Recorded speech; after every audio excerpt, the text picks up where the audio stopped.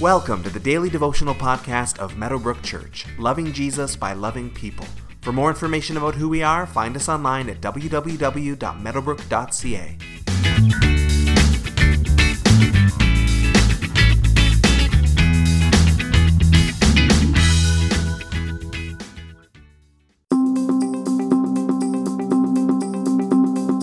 With all our interactions with other people in our lives, forgiveness sometimes can be unbelievably difficult.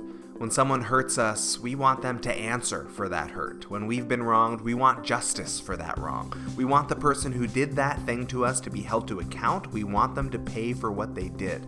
At the very least, we want them to acknowledge and apologize for what they did. We want the wrong to be answered for, and we feel that we're entitled to hold a grudge until they act in the way that we wish. Jesus feels a bit differently on the matter, which we're going to unpack in the next few days. Matthew chapter 18, verses 21 and 22 says, "Then Peter came to Jesus and asked, 'Lord, how many times shall I forgive my brother or sister who sins against me? Up to 7 times?' Jesus answered, 'I tell you, not 7 times, but 77 times. So Peter has an honest question, and maybe it's one that we wrestled with ourselves. Seriously, Lord, how many times do I have to forgive my brother or sister? Wrongs are always going to happen, but how long am I actually on the hook to forgive them? Now, next week, as we continue through Matthew chapter 18, Jesus is going to tell a parable that deals with this whole thing on a much deeper level. Today's verses are just the setup for that story that's going to show us the heart of God towards our unforgiveness.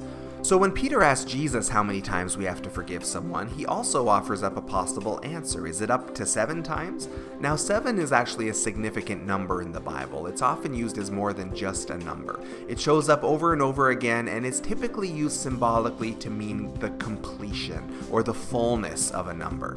When someone uses 7, they're typically saying the number that wraps everything up rather than just literally meaning the number 7. A similar way we use it today might be to say infinity to something. How much do you love your wife? I love her to infinity. In the Old Testament, maybe you would have said, how much do you love your wife? I love her 7 times. It would have meant generally the same thing. So 7 is a special biblical number with a richer meaning than what's just on the surface. And so to Peter, it seems like the obvious right Sunday school answer. He's essentially saying, Lord, how often should I forgive? Should I forgive until the forgiveness is done? Should I forgive a person infinity times? It would seem that the answer would obviously be yes, but Jesus actually has a different response. Not 7 times, but 77 times. Some versions of Scripture say 70 times 7. In essence, Jesus is saying there's no end to the number of times. Even with the number 7, the number of completion, that's not enough forgiveness. You forgive and you keep on forgiving and you never stop forgiving. God's grace never runs out for you, and your grace should never run out for others. If Peter has just essentially suggested that we should forgive infinity times, then Jesus' answer suggests, no, it's more like infinity times infinity. Just don't ever give up on forgiving.